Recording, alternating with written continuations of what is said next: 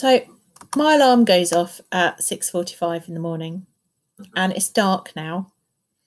And this week's not been so bad, mainly because I turned it off and did not get up at 6:45 in the morning. But up until then, like last week, it went off and I was like, why am I doing this? Why am I doing this? The obvious answer is because then I go downstairs and I write for 45 minutes. And generally it's quite productive, but that wasn't enough for me. Why was I doing this to myself? So I have no answer to that for myself at the moment, but why do you put yourself through this? Why are you right? I like that. It's quite an open topic to tackle. So I had to think about this. Just lots of stuff just came out of my head in one kind of vomit of ideas. So I think, the basic thing that I was thinking of is this idea of, I feel like, without bragging in some way, I've got a kind of boundless, twisted imagination, a kind of at least 2 or 3 different narratives running at any one time. And things that happen in my life, or things that I see on TV or films or bits of music I listen to, or podcasts I listen to, or stories I read in the paper or books, any of that could suddenly float into one of those and kind of steer it in a different direction. Sometimes quite literally, the idea kind of just gets implanted. Sometimes it could just go, it could be a real subtle, steering it somewhere else. So the basic thing I thought is to try and capture the ideas that are in my head, but I know that it's quite a big struggle for me to recreate the ideas I have on the page, and vocally and verbally as well. Yeah, so it sounds like you're constantly in a fight with yourself, constantly battling to express yourself. Yeah, it's more that kind of, there's not a direct translation between the internal and the external. But I'd love to be able to get to that. I feel like that might be the final boss level of writing, if it was a video game, is exactly what I'm thinking comes out on the page. That would be amazing. Yeah, because I find when I'm writing, like I wrote a scene the other day, and it was 2 people sitting at a kitchen table, and there was a particular look on the face of one of the characters, and I could see it really clearly. And I just thought, how do I write that? How do I write that look? And then I just thought, leave it for the film. Leave it for the screenwriter. Exactly. Let the actors interpret. Yeah, I mean, that's at points where I feel like I'm trying to write in someone else's voice. So I guess that's another part of the internal versus external struggle, is what is your voice? Do you have one definitive voice? Do you have a few? Obviously, I'm more focused on script writing and screenwriting, and that's, I've always sort of said, a bit more of a science than an art. Like there's there's kind of standard formats and things that you go for, and there's a wiggle room within that. But I definitely read scripts which I think, wow, that's just so, the word that always comes to my mind is, that's so efficient. Like it captures something so efficiently. And I think that's now steered me towards, when I read books and prose, I think, wow, that's so efficient. And even when I watch stuff, I just go, oh, they didn't waste any of my time with that. And I really notice when people do. The second part, when I started thinking about why we write, I just thought I need to be brutally honest, and that is, ultimately, it's validation, isn't it? Yeah, that is true. I think when you say that, it makes me think it's leaving a mark. It's like, I've done something, I've produced something, you can see what I've done. Here's a thing I made. This didn't exist. I mean, that's amazing. Yeah, I think like validation is quite an open thing. It sounds like quite a cheap thing to seek validation, but there's different versions of that. I can't deny that kind of success and financial stability through writing would be great. Tempted by fame, tempted by, like, we talked previously about the idea of fan bases for your work, and I was saying how uncomfortable it'd be to have a kind of fan base that was really protective of me. You know, like you get pop stars who've got a massive fan base who come under a kind of collective name that would do anything and kind of will hound people who criticize that person, and how deeply uncomfortable I would be until you pointed out that I could call them the Lingardians. My name is Joshua Lingard Smith. I could call them the Lingardians. And I thought, oh, actually, that's pretty good. So maybe I need to make myself more comfortable with that. I think giving them a name like that, Lingardians, makes it almost compulsory that you need this fan base. Yeah, I got to do it, haven't I? Yeah. It's always kind of upset me that my surname doesn't naturally translate to a movement. Sort of like something to do with the Buccaneers or something. Yeah. You know. Because you've like Blairism, Blairites, Buckleyism. Yeah. It doesn't work. I don't feel, but the Buccaneers, I could take that.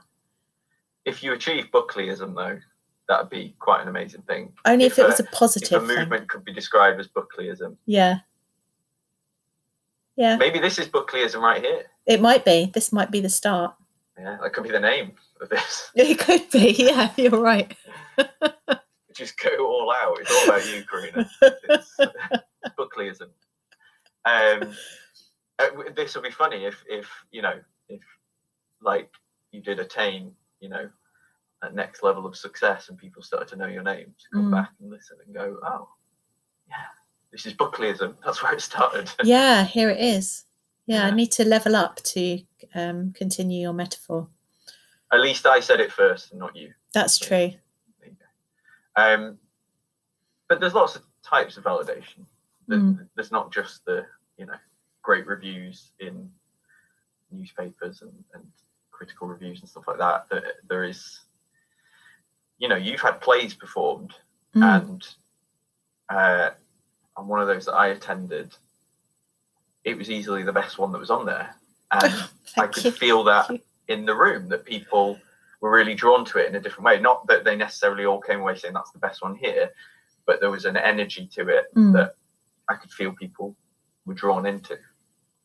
Yeah, I can't remember which one that was. Which one did you come and see? That was the one about the kind of orb. The truth. That the person was holding that contained the truth. Yeah. Yeah, that was good. If I may say so. I feel real, it's weird. It's like, yeah, I made that thing and it exists now and it's separate from me. And sometimes I marvel at that. It's like, oh yeah, I wrote that. Yeah, and it was tangible. Yeah. It was right there on a stage. There it was. You could have gone up there and torn it down if you wanted to. I could have done, but I would never do that because it was glorious.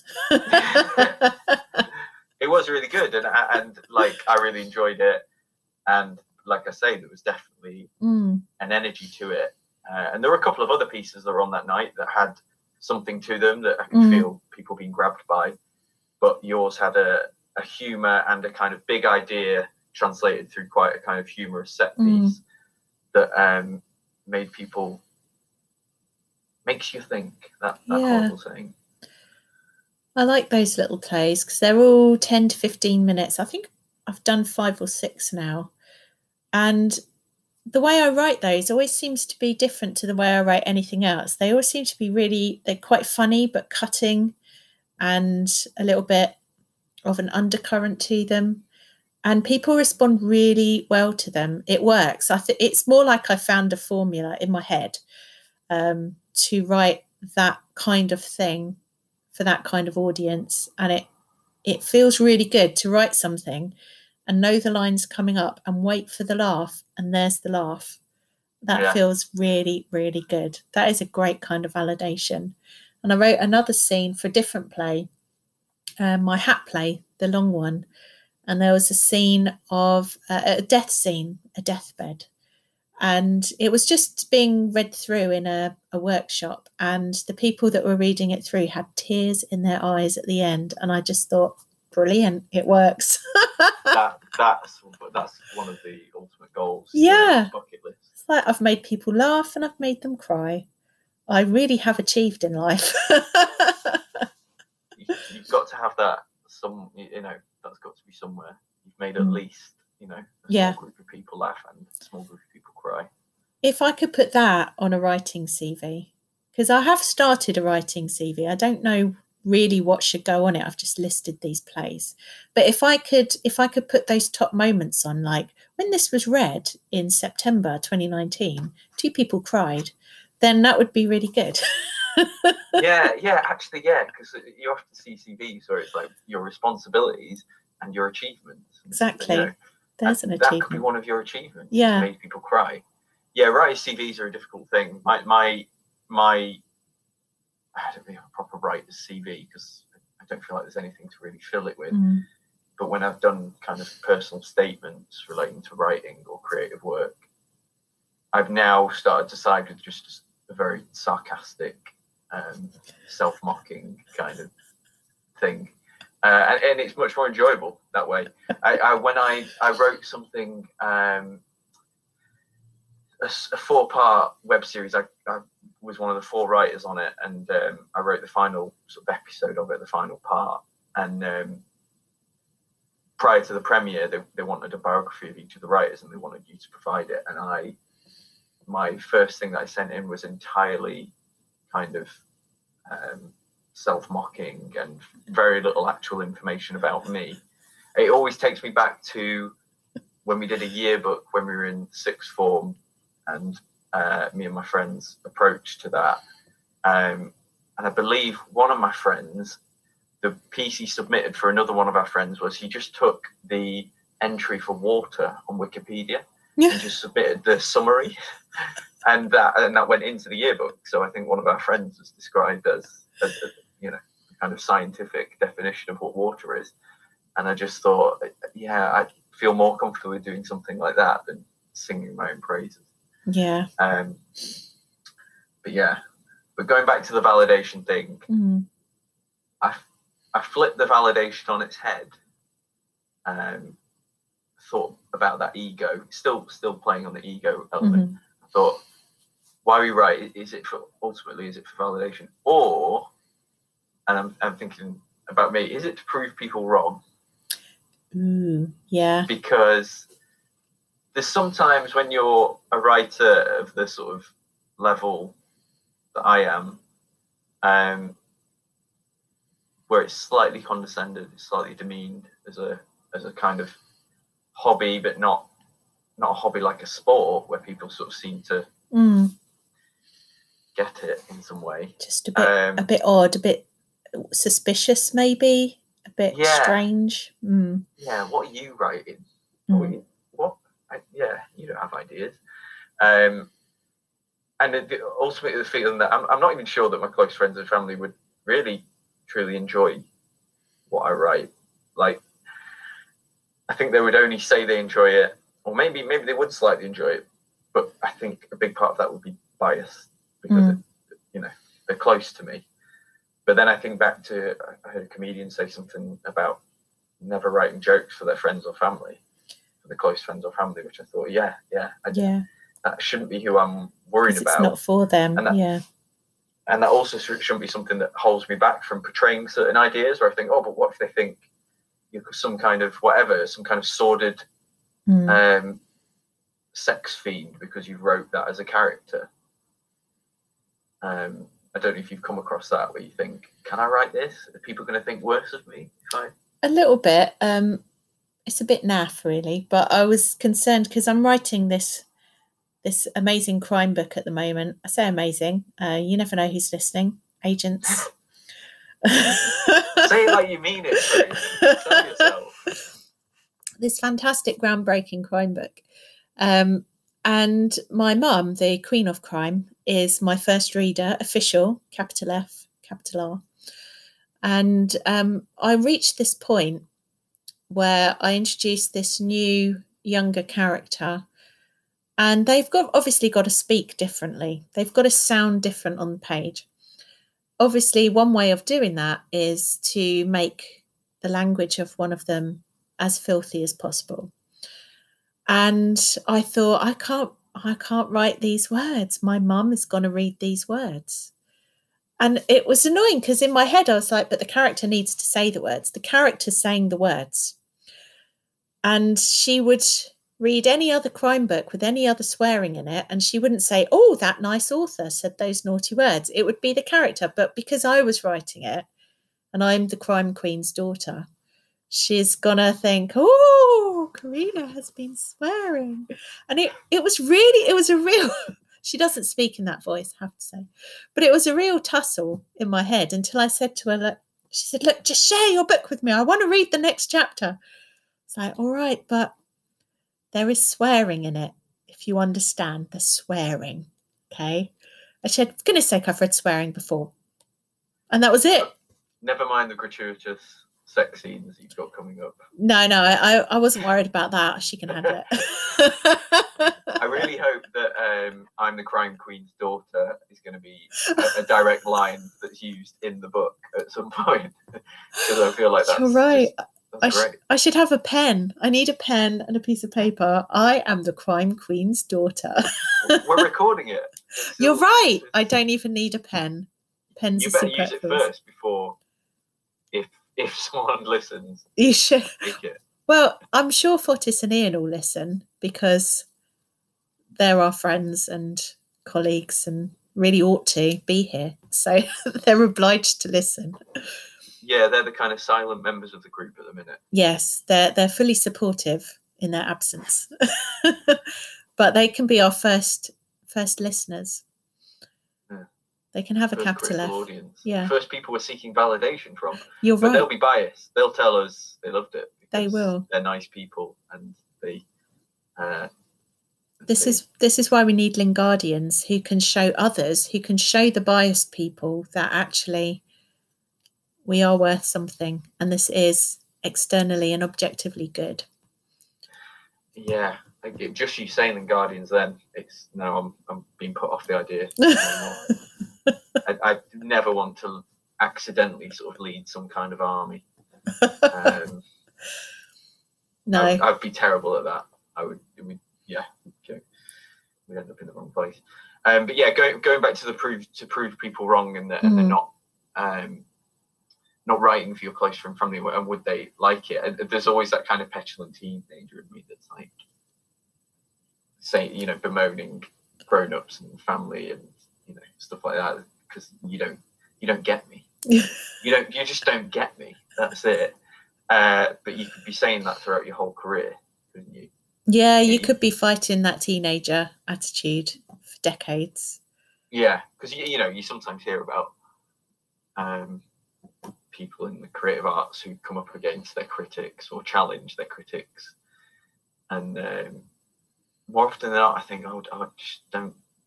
Doesn't matter. Just don't do it because you won't come across any better.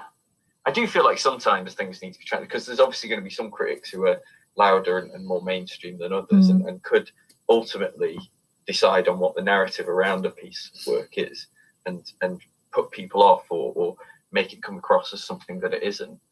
But maybe from my own perspective, maybe it's that, and it's just this kind of constant state of like trying to avoid embarrassment. I can't ever imagine myself. I'd like to think I'd just be laid back and just saying, yeah, that's just their opinion. No. If it was the whole world saying it, maybe not. No, well, whole worlds can be wrong. Well, yeah, millions of people can be wrong.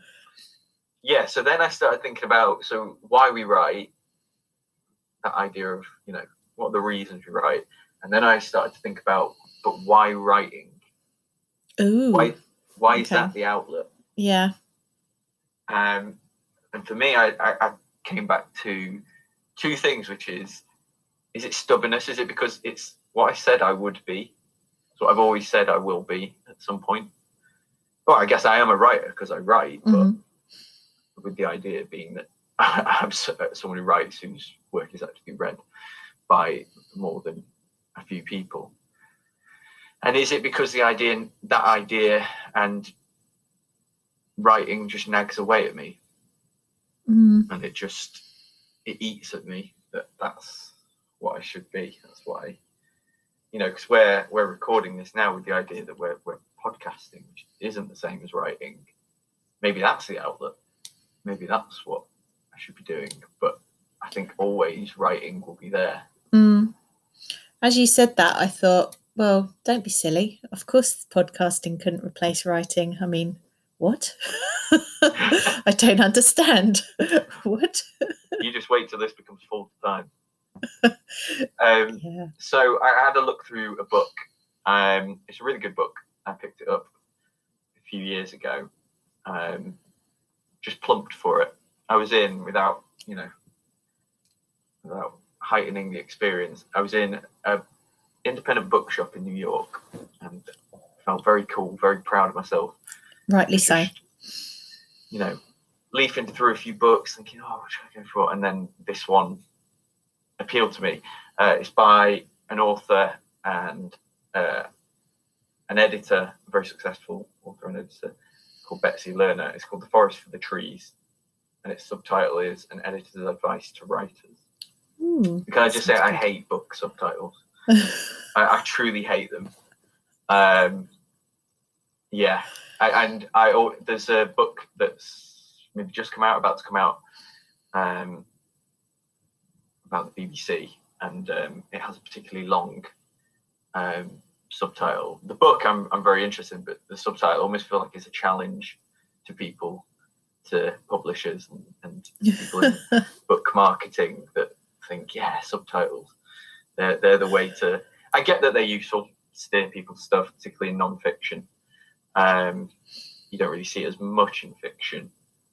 I don't think Frankenstein had one, didn't it? A modern Prometheus. Yeah.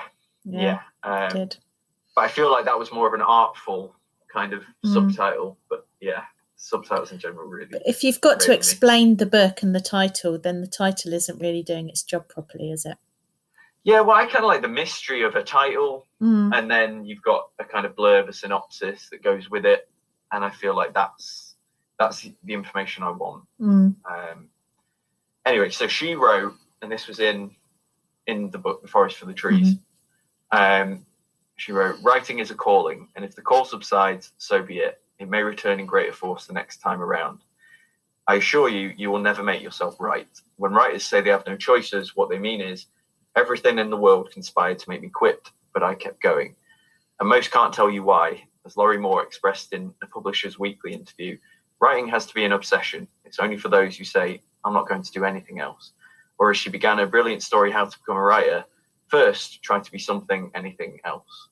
And I just like that it's a nice summary of definitely how my mind goes through when I challenge myself to stop writing. Yeah. It's a very familiar sentiment, actually. And Laurie Moore's, I've got one of her books upstairs, of her short stories. And I do feel, especially for the last few years, I'm just doing my job until I can be a full-time writer. I'm just doing this until I'm at the point where I can move full-time to writing. That is it's become almost wholly my identity. Not quite, because I still, I'm invested in my job and I pay attention to it and I do it as well as I can. But I'm doing it until I can write all the time. But I think you're doing that. It's not just a claim. I think you are actually practicing what you preach, because if I think back to when we started having the writing group, which this is kind of sprouted from, 4 years ago, maybe something like that, 3 or 4 years ago.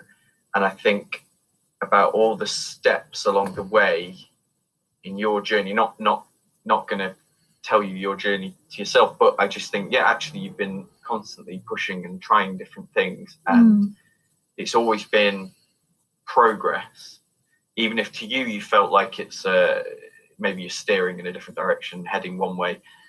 But I think, it is a constant thing of progress where actually you will be able to look back and say, and trace that journey and go, the goal was to be a writer who's published or plays are being performed, etc. and these are the steps along the way that I took. For when you write that, Carina Buckley on writing. Yeah, yeah. Or my biographer might want to make use of that. Yeah. Whichever. Yeah. Have you found one yet? I'm still working on that. I might do it myself. Well, you know, I'm a writer that potentially could be you're right. Work, yeah, so, yeah. And I've known you for a few years now. So yeah, let's talk. Very cheap. Yeah, no, that is true. It does feel like it's become more of a compulsion. The idea of a calling is absolutely recognisable to me. Do you feel that as well yourself? Yeah, like I say, the idea nags at me, and I don't just mean the idea that because I said I'd do it, I've got to do it. Because there's been plenty of things I've said I'm going to do. When I left London, I said I'm going to run a coffee cart. I'm not currently running a coffee cart. You're really not. I've never come closer to running a coffee cart than making decent coffee for myself. So there's plenty of things that have, you know, I've dropped as ideas, but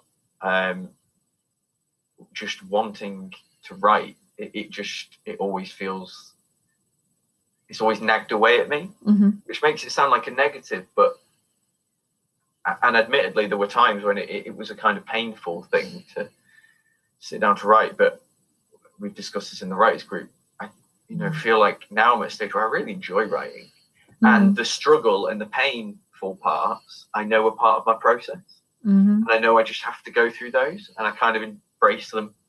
Can't say I enjoy them, but I embrace them, where there's just sometimes there's a fog in front of you and you're just full of self-doubt and just think, well, everything I've written up to this point is useless. I need to get rid of it and start again, and maybe I just need to give up. I now know that that's just part of the struggle. Which is also a nice sign at your progress, I think, because now you recognise that as familiar. Now you recognise you do have a process. And that just shows, I think, how far you've come too, that you're so comfortable and familiar with what you need to go through to produce something, that you can embrace it. It's becoming a compliment fest. It is, isn't it? Gush fest. Let's do this more. I guess that's more of that's more of the internal journey, the confidence in your words and confidence in writing. I had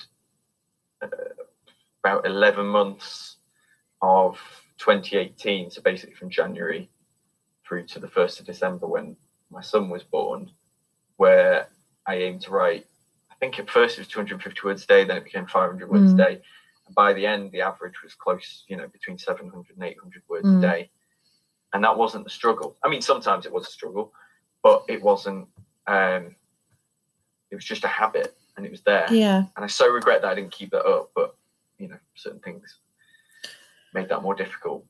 But I definitely feel like more of the internal journey progressed on, and maybe now I just need to be a bit more external and submit more, let people read my stuff more, put myself up for more criticism, and potentially what you might get back is validation.